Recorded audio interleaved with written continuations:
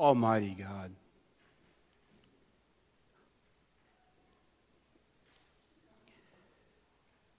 continue to speak to us through your word. We need you every moment of every hour of every day. I thank you for the ones within the sound of my voice. Father, speak to them. May we hear your voice, the voice of truth. In Christ's name we pray. Amen. The woman, the child, and the dragon. Revelation chapter 12, verses 1 through 6. Oswald Chambers was an early 20th century Scottish Baptist evangelist. He was converted under the preaching of Charles Spurgeon. He is best known for the daily devotional, My Utmost for His Highest. Now, he authored a book entitled Thy Psychology of Redemption, Making All Things New. And I want to read a little snippet to you about what this book's about, because that title may send a yellow flag or red flag up to you when you hear the title of that book. So here's what the book's about. Christian psychology is based on the knowledge of the Lord Jesus Christ, not on the knowledge of ourselves. It is not the study of human nature, analyzed and expounded, but the study of the new life that is born in us through the redemption of our Lord, and the only standard of that new life is the Lord Himself. Now, as you know, Charles Spurgeon, in the book, I want to quote out of that book that he wrote, The Psychology of Redemption, Making All Things New. Now, listen very carefully. Quote, "Nothing blinds the mind to the claims of Jesus Christ more effectually than a good, clean living, upright life based on self-realization. For a thing to be satanic does not mean that it's abominable and immoral. The satanically managed man is moral, upright, proud, and individual. He is absolutely self-governed and has no need of God." End of quote. The reason I bring that up is we're introduced to three people in this text: a woman, a dragon, and a male child. I want to focus on that red dragon for a moment, because a lot of times we have in pop culture this idea that Satan, the devil, the dragon, if you want to know where I get that from, look down in verse 9 of chapter 12. It tells you exactly who the dragon is.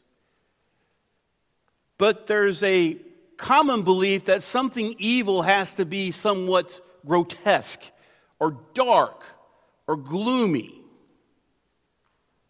But that's not necessarily the case. Oswald Chambers said it can be an upright, moral man, but so proud of the fact that he has no need of God. Do you have a need for God, and do you live your life in that way? Now, many interpreters believe that Isaiah 14 and Ezekiel chapter 28 and the limitations of the kings of Tyre and Babylon say more than it can be adequately said. In other words, this text in Isaiah chapter 14 and Ezekiel 28 go beyond those earthly monarchs to the power that stands behind them, namely an anointed cherub. Ezekiel chapter 28, verses 14 through 17. "You are the anointed cherub who covers, and I placed you there. You are on the holy mountain of God. You walked in the midst of the stones of fire. You were blameless in your ways from the day you were created until unrighteousness was found in you. By the abundance of your trade you were eternally filled with violence, and you sinned. Therefore I cast you as profane from the mountain of God, and I have destroyed you, O covering cherub, from the midst of the stones of fire. Your heart was lifted up because of your beauty. You corrupted your wisdom by reason of your splendor. I cast you to the ground. I put you before the kings that they may see you. Jump ahead of myself, but I'll look at that Ezekiel and back in Isaiah 14 as talking about the fall of Satan from heaven. Can I just say, it seems so self-evident. I question even mentioning this, but it needs to be said. You realize we do have an enemy. The devil, Satan. He's very much alive and well. I would tell you the biggest lie Satan has convinced people of is that he does not exist. He does exist. He's very powerful and very crafty. But Jesus has already won the war with him through the cross. But there is a battle that wages every day of every moment. And that is the souls of people are hanging in the balance. 1 Peter chapter 5, verse 8, be of sober spirit, be on the alert. Your adversary, the devil, prowls around like a roaring lion, seeking someone to devour. Let's go back to that quote by Oswald Chambers for a moment. An upright, moral man. Hey, I'm not like everybody else. I take care of my wife. I take care of my children. I pay my taxes. I pay my bills. I'm not locked up. I don't do anything illegal. And the world will say, yes, that's a good person. But how about the pride issue? In other words, who gave you that mind to begin with, to have that job? Who gave us the ability to learn and to change? That's God. He created us. Who lets the rain fall and the crops grow and we have livestock and food to eat? That all goes back to God. And what I'm trying to drive at, dearly beloved, is that don't think of evil as grotesque and nasty. We have to protect ourselves against the enemy who's very crafty. He comes to you dressed beautifully. And he will lie to you. He's a father of lies. As I said, we see these characters unfolding in the last half of the tribulation. The dragon Satan, I've already mentioned, the false Christ, also known as the Antichrist and the false prophet. That's in chapters 12 and 13. And they're in direct opposition to God, almost like a false trinity, if you will. One of the things I hope you grasp today is that Satan from the very beginning has been opposed to God, opposed to God's people, and if possible, he will destroy everything about God and everything about God's people. He has one goal in mind, that is to tear you down, rip you down, and destroy you. Destroy your family. Destroy this church. That's his goal. That is his objective. That is his intention. Look at verse 1. It says, a great sign appeared in heaven, a woman clothed with the sun and the moon under her feet, and on her head a crown of 12 stars. She was with child. In other words, she was pregnant. And she cried out, being in labor and in pain or agony to give birth. Now, NIV renders it a great and wondrous sign. And that's indicating how important this is. There's three major interpretations concerning the identification of who the woman is. Some say she represents Mary, the mother of our Lord. Some say she represents the church. And others say she represents the offspring of Abraham. In other words, the Jewish people. Well, let's look at woman as Mary, for example. But Mary, in all of Scripture, is never painted in that way. She is a peasant girl from the town of Nazareth in Galilee. Nowhere does she appear clothed with the sun, moon under her feet, and stars on her head. It's only later in church history do we see this Marian piety and great paintings of Mary and these iconic pictures that we see. It's later in church history, but nowhere in Scripture is she described in that fashion. Mary does not flee into the wilderness where she kept for 1,260 days, as it says in the text.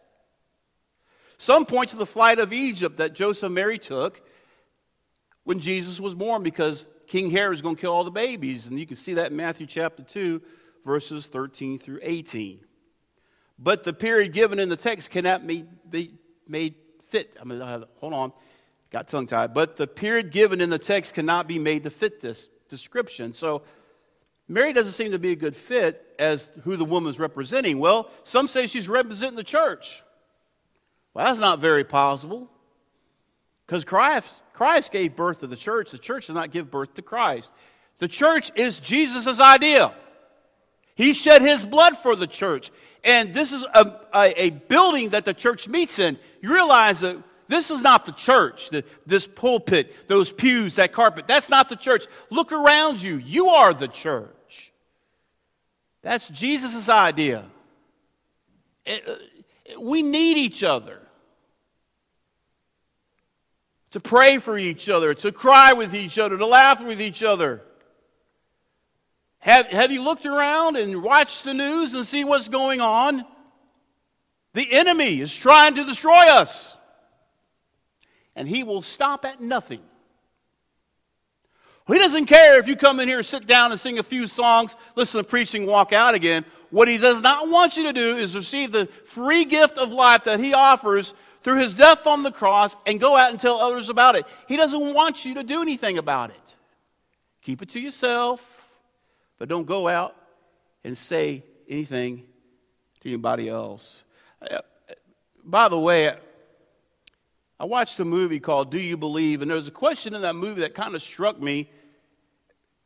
It's a simple question, and I know how you're going to answer the question, but it kind of shook me a little bit. The question is this: do you believe in the cross of Christ? Of course I do. So what are you going to do about it? How willing are you willing to go? Now, the third interpretation of this woman in verse 1 is she's representing the offspring of Abraham, the Jewish people. That would make sense because John's readers were Jewish.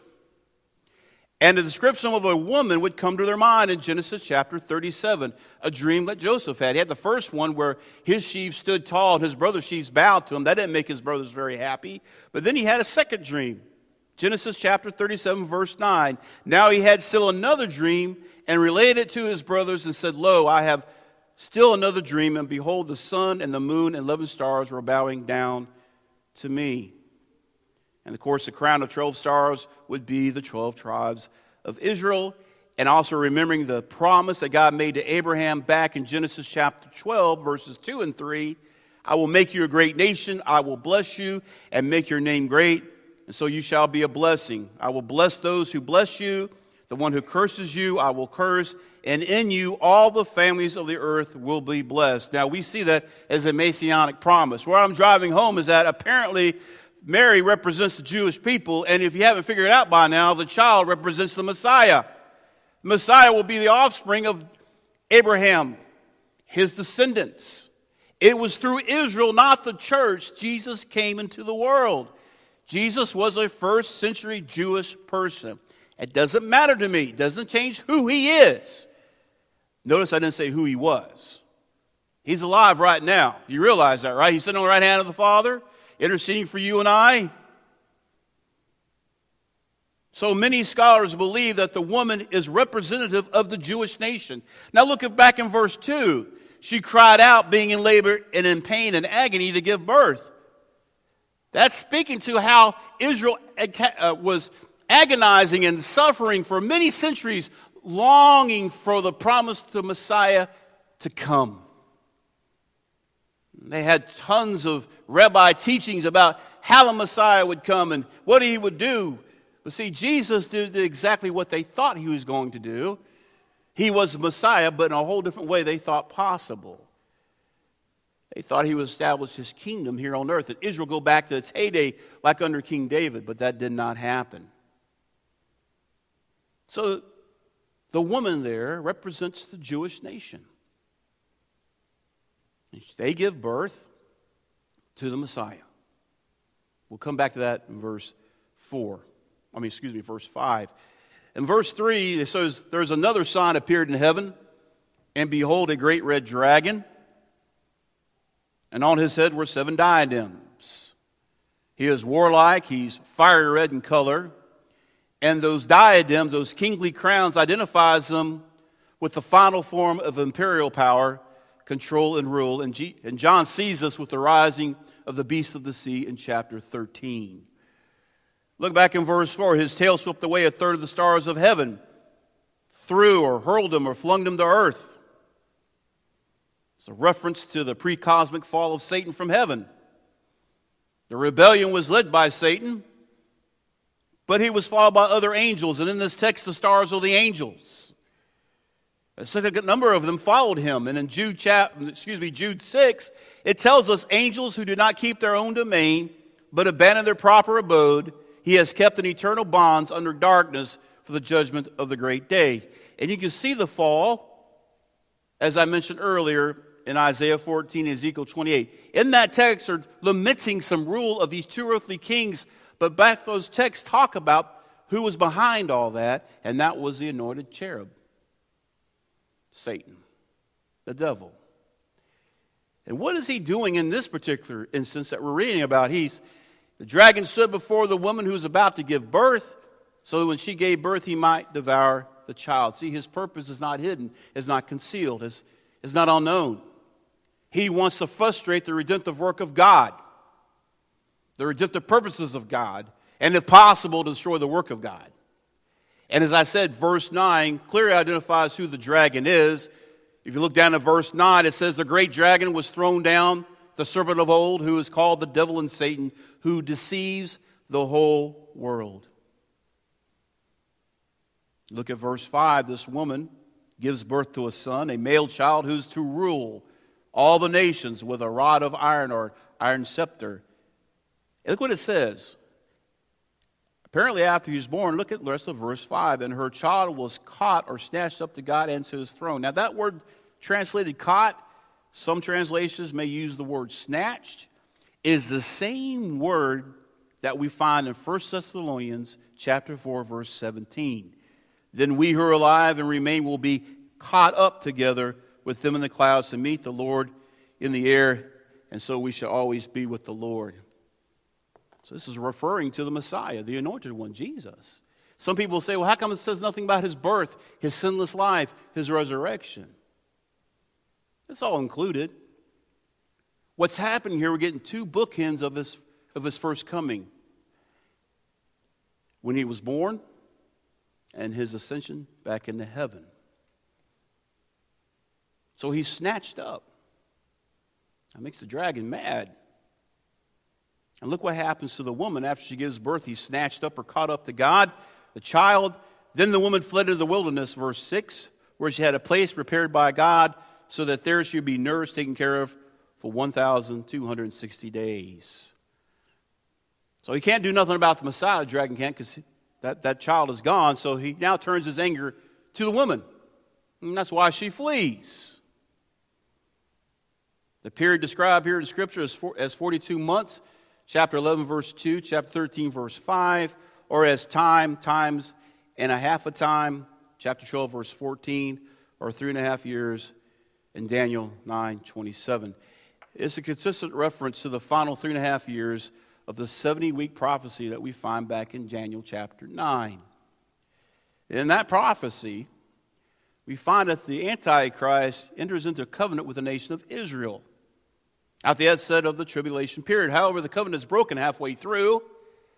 The dragon is unable to do anything about the Messiah, so he turns his rage and his anger onto the woman. Therefore, she goes into the wilderness, miraculously saved by God for 1,260 days. Without this long-standing antagonistic or resentment of Satan, she would be annihilated, Now remember who she represents, the nation of Israel. So God intervenes and protects a remnant of the Jewish people. This is apart from the 144,000 who were sealed and protected, we read about earlier in the book of Revelation. Now we're not told where God protects them, but He's protecting them. This is setting the stage for the judgment and wrath of God to be poured out. And you can see from the beginning that our enemy, Satan, the devil, has been going at God for quite some time. You and I are in a spiritual battle, not a war. The war has been won across the Calvary. But we're in this battle every day. I wonder if God was to take off our physical eyes and give us spiritual eyes for just 2 hours one day, what would we see? Would it scare us to death? Every moment of every day someone dies, physically dies, and ushers into eternity.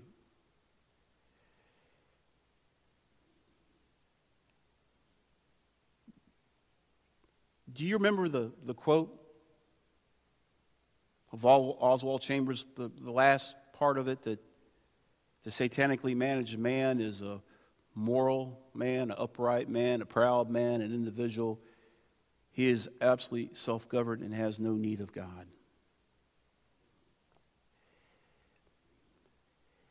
Right from the beginning,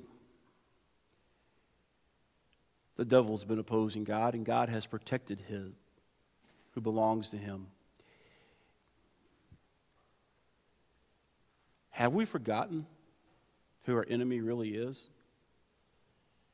With all the church splits, rumors, and backsliding, have we forgot? What screams at me this week as I was preparing, how arrogant we can be as human beings. Are we so conceited and proud that we think that we don't actually need God at all? We believe that we're so smart and intelligent and enlightened. We're 21st century Americans. We know so much more now than what the ancients did. They didn't know what to do about the weather, so they made up these stories about the gods. Well, let me tell you something about the weather. Have you noticed, we can predict the weather, well, somewhat so. But when the storm comes, we don't have the technology or the ability to do anything about that storm. What do we do when a tornado comes in? We all run like little kids to find shelter because there's nothing we can do. And we consider ourselves so enlightened that the Bible now is described as archaic. But let me remind you of something. And as smart as we are, as intelligent as we think we are, we still struggle with lust, gluttony, greed, sloth, which is laziness, wrath, envy, and pride. By the way, those are the 7 deadly sins. And yet today we still wrestle with them. And yet we have, one thing about the people we read about in the Bible, we know who the Messiah is. We know about the cross event. Abraham was faithful, yet he did not see any of that.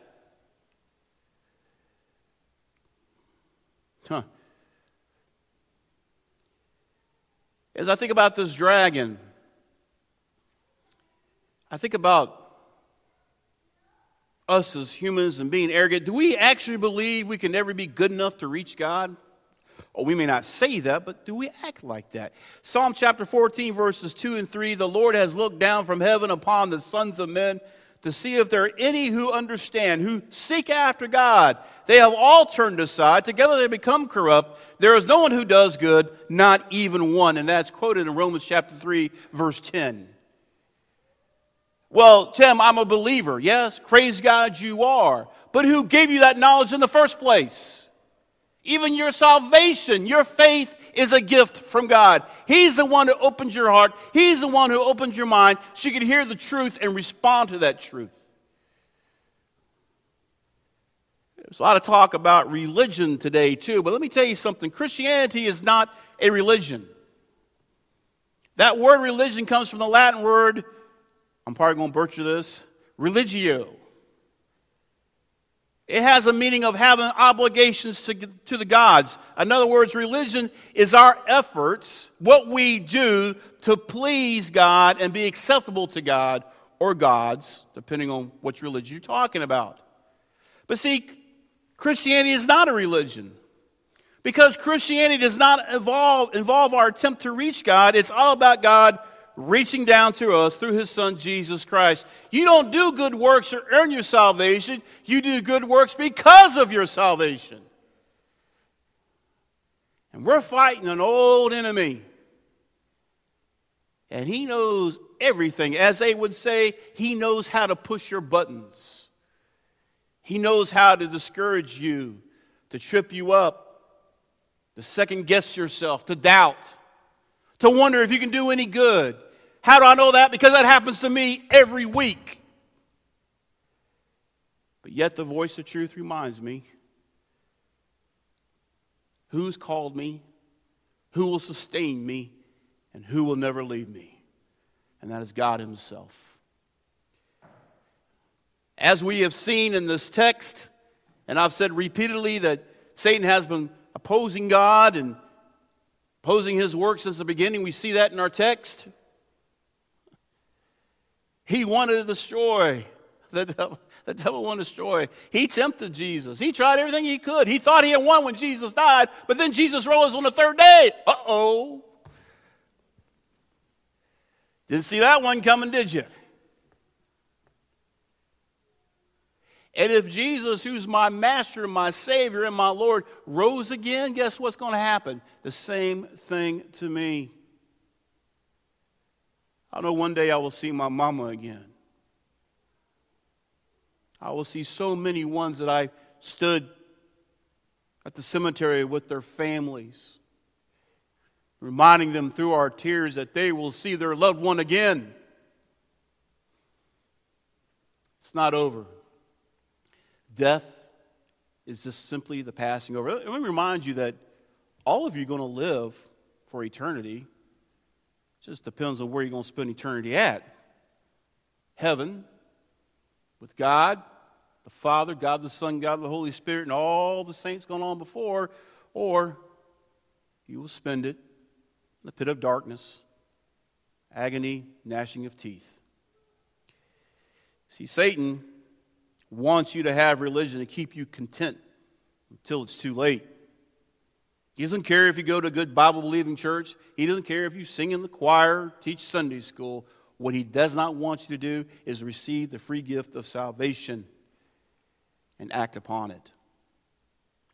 There are many religions, but only one salvation. I remind you, John 14:6, Jesus says, I am the way, the truth, and the life. No one comes to the Father except through me. So if you're a disciple of Christ, you're a born-again believer this morning, what are you going to do? We see the stage being set in this text.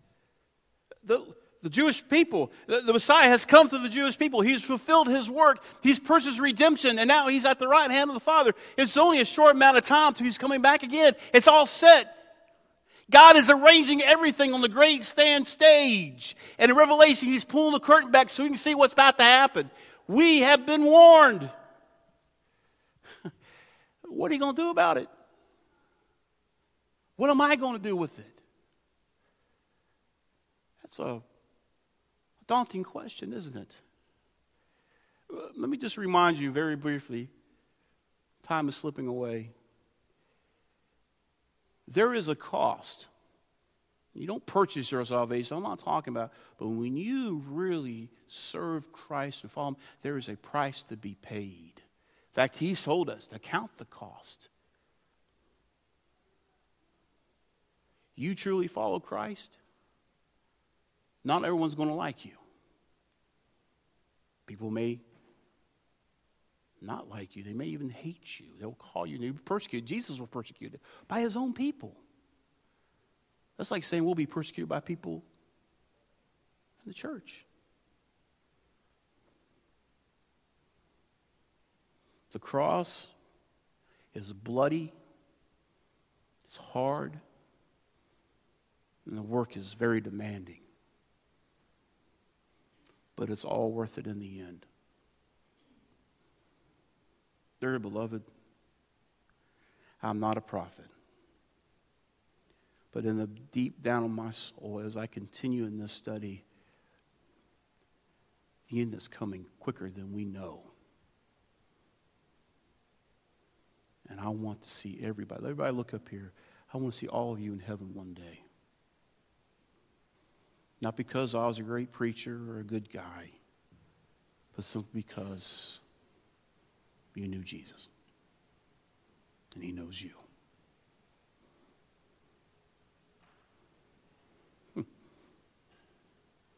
I end with this, that song I shared with you earlier in the service. When we stand before God, we have in his presence, we're in his presence now, the Holy Spirit is here. What a response do I have? What move can I make simply just to reach out my hands and cry out, hallelujah. Thank you, Father. If you don't know him, if you don't know Christ, come now when the music begins to play, and I'll introduce you to him. He'll change your life and never be the same. If you've done that, but you're longing for something deeper, you just weight on your shoulders, you don't know what it is, you've told God, yes, I'll give you my life to you, but you know he's calling you something deeper. Would you come and just pour out your heart to him? Maybe you need to intercede some ministry you have here in our church. His church. Maybe you need to pray for salvation of loved ones and friends. See, prayer is not the last thing we come to, dearly beloved. Prayer should be the first thing that we do. If there's a need in your life, I don't care what it is. I don't care what you're going to do for work or where the money going to come from. Get down on your knees and think the very one who can answer that prayer, and that's God Almighty. Your answer is not coming from the government. How arrogant do we think we are when we think we can vote someone to office that's going to make everything the way it should be? That's human arrogance. History will show that has never worked. Take time now in the coming days to seek his face. He tells us if you seek after him with all your heart, he'll make himself known to you. Heavenly Father, I thank you for your word this morning. I thank you that